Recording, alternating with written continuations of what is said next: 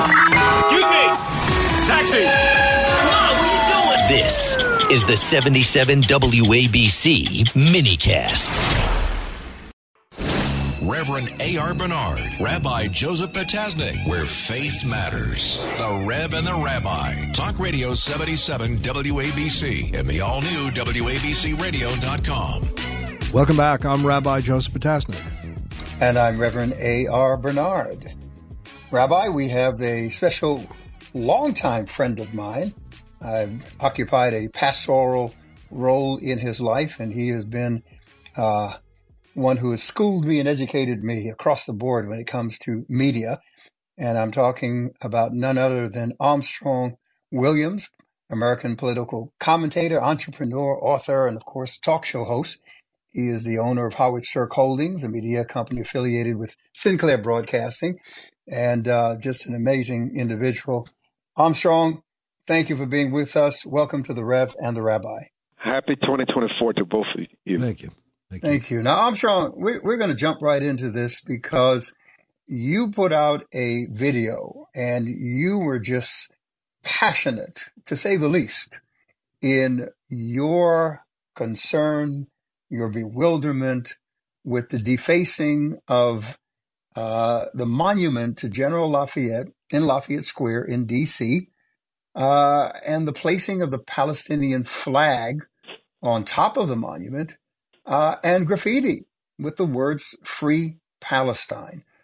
What bothered you so much about this? Why were you so deeply appalled by this? You know, I've, as a broadcast owner and a commentator, I also find it imperative that I lead the comfort of my studios and go out in the community all across the country and around the world and cover events that we often watch on TV. And so we've seen these so-called peaceful pro-Palestinian protests all around the country, but especially in places like New York City, Washington, D.C., Los Angeles, San Francisco. And what normally happens is that they devolve from their pretextual purpose of calls for peace into an anti-Israel, anti-Jewish, anti-American, and pro-terrorist rally. And just like that, Pastor Rabbi, rallying cries such as "From the river to the sea," "Palestine will be free," which calls for the complete annihilation, not of Israel, but of any Jewish state in the world. And so this cries in support of the return of the Intifada. It's a Palestinian uprising which saw the murder of over 100 Israeli civilians. Thousands were made. And the justification for Hamas's actions, hatred towards Israel, calls for Israel to lay down its arms.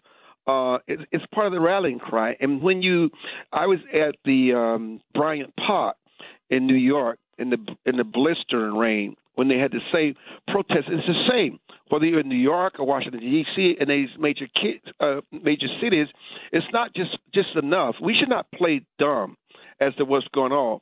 I mean, it's as if you've got this brainwashing that's going on among the crowd, chanting alongside this true to form. These terrorist sympathizers don't realize is that there will never be peace and never be a ceasefire. So as long as Israel exists, and you don't just hear this from reporters, you hear this among the people who are protesting, because I don't necessarily I wear sort of a different kind of attire when I'm out there, and when you talk to them, what they say, what they really feel in their hearts, and it won't matter if Israel gives up every bit of land except for a small sliver in the middle of the desert. So as long as there's a Jewish state and surrounding nations will continue to seek its destruction. So Israel know this. The world knows this, and this is precisely why they're no longer holding back punches and why they're finally taking decisive actions against terrorists who have for decades continuously sought out in the slaughter of Jews. But it's not just Israel. They would like to see a Gaza here. And so when they take down, climb up Lafayette, I don't know if you can really appreciate the steepness of this monument and the significance of it. It faces the White House. This is Lafayette Park. And when you're willing to go to climb the very top, knowing that law enforcement is going to stand down, park police is going to stand down, and you raise the Palestinian flag, it's as if you've seized that territory. I mean, and you've got to ask yourself, and this all came to a head when there were 10,000 protesters lined up in front of the White House gate, desecrated national monuments, and placed the flag of Palestine on said monuments. And listen, I only showed you what they placed on Lafayette. On every monument in that park, there were about 5 or 6. The flag was placed at top of it. There was graffiti. There was into Israel, into the United States. I mean, and there is little room for doubt that this day was far worse to me than January 6th. Here we have thousands of terrorist sympathizers, many foreigners. Keep this in mind. These are not necessarily Americans. There are foreigners riding in front of the home of the President of the United States, vandalizing his gates and planting their flag on American soil as if to claim it. Foreigners have no right, Pastor Rabbi, to claim American land as their own. This is not their country to live in if this is their objective. And defacing public property is not free speech and expression. It's vandalism and destruction of public property, crimes that should result in arrests and prosecutions. And so further, the Federal Park Service does not have the authority to fail to protect public property. And so the government is no longer accountable and is allowing the destruction of our nation with open borders and destruction of public property.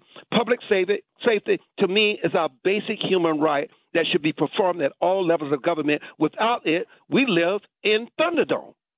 Armstrong, I'm very heartened to hear what you just said, because one of the things that has been so disheartening for me and for members of the Jewish community, I think for many people of conscience, is the silence coming from those who we thought were our friends.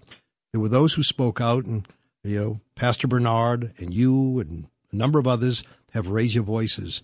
But I can tell you there are many faith leaders who have not said a thing. They couldn't even find the courage to condemn Hamas. They were silent, and some were not silent, but they condemned Israel. How do you understand that kind of value system? It's perverse. It's even sadder. It's fascinating that we're talking about this. I mean, I was just so pained by it. Even a day after these flags were planted on the monuments of General Lafayette and Andrew Jackson, they were still present. I mean, and the crude graffiti calling for the end of the Jewish state will still remain. And yes, calls for the end of America as we know it still remain. If you don't like America, even if you're a citizen, leave. Trust me, many foreign nations will accept you with open arms. You will find decent work, too. And what does this all mean? It means that they can get away with it. This is what it means. And now that they know they can get away with it, the question only remains, what else can they get away with? That's what we're not dealing with. Will they storm the U.S. Capitol without recourse? Oh, wait. They already did that. So why haven't the police done anything about it? These are the same protesters who stormed the Capitol. Yet there was no D.C. lockdown, no National Guard mobilized, nothing. Now more than ever, we must keep our guard up because the government will not help us. Every person at these rallies should be on a watch list. There's no doubt in my mind that there are numerous people within these crowds who are actual terrorists or who have been given money to people who support terrorism. And what is truly so maddening about this entire situation, Pastor and Rabbi, is the fact that these protesters don't hide the ball. Don't hide it.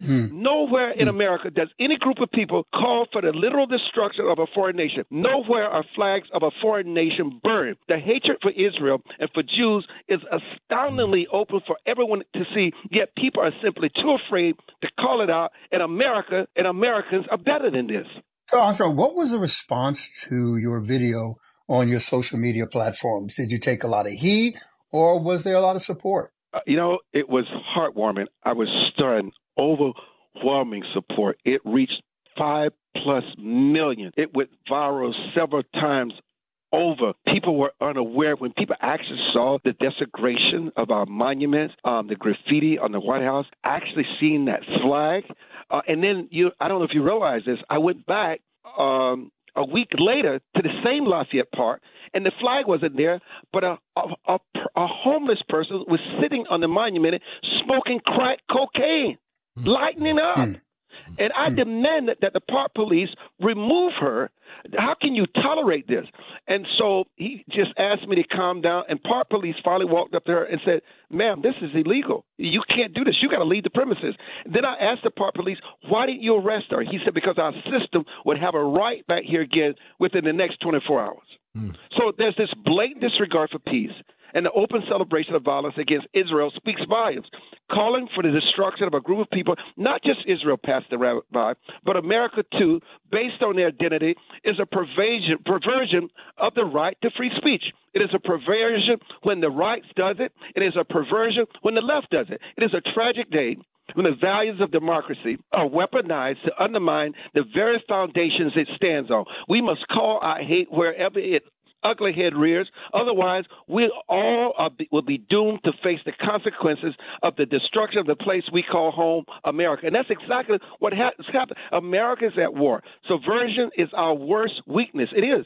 Apathy and ignorance can be exploited by enemies, and that's exactly what they're doing. Russia and China are experts at this. Iran is willingly to ally with them both. Hamas is pure evil. Americans who cheer and support them have lost their minds, and they need to be told this.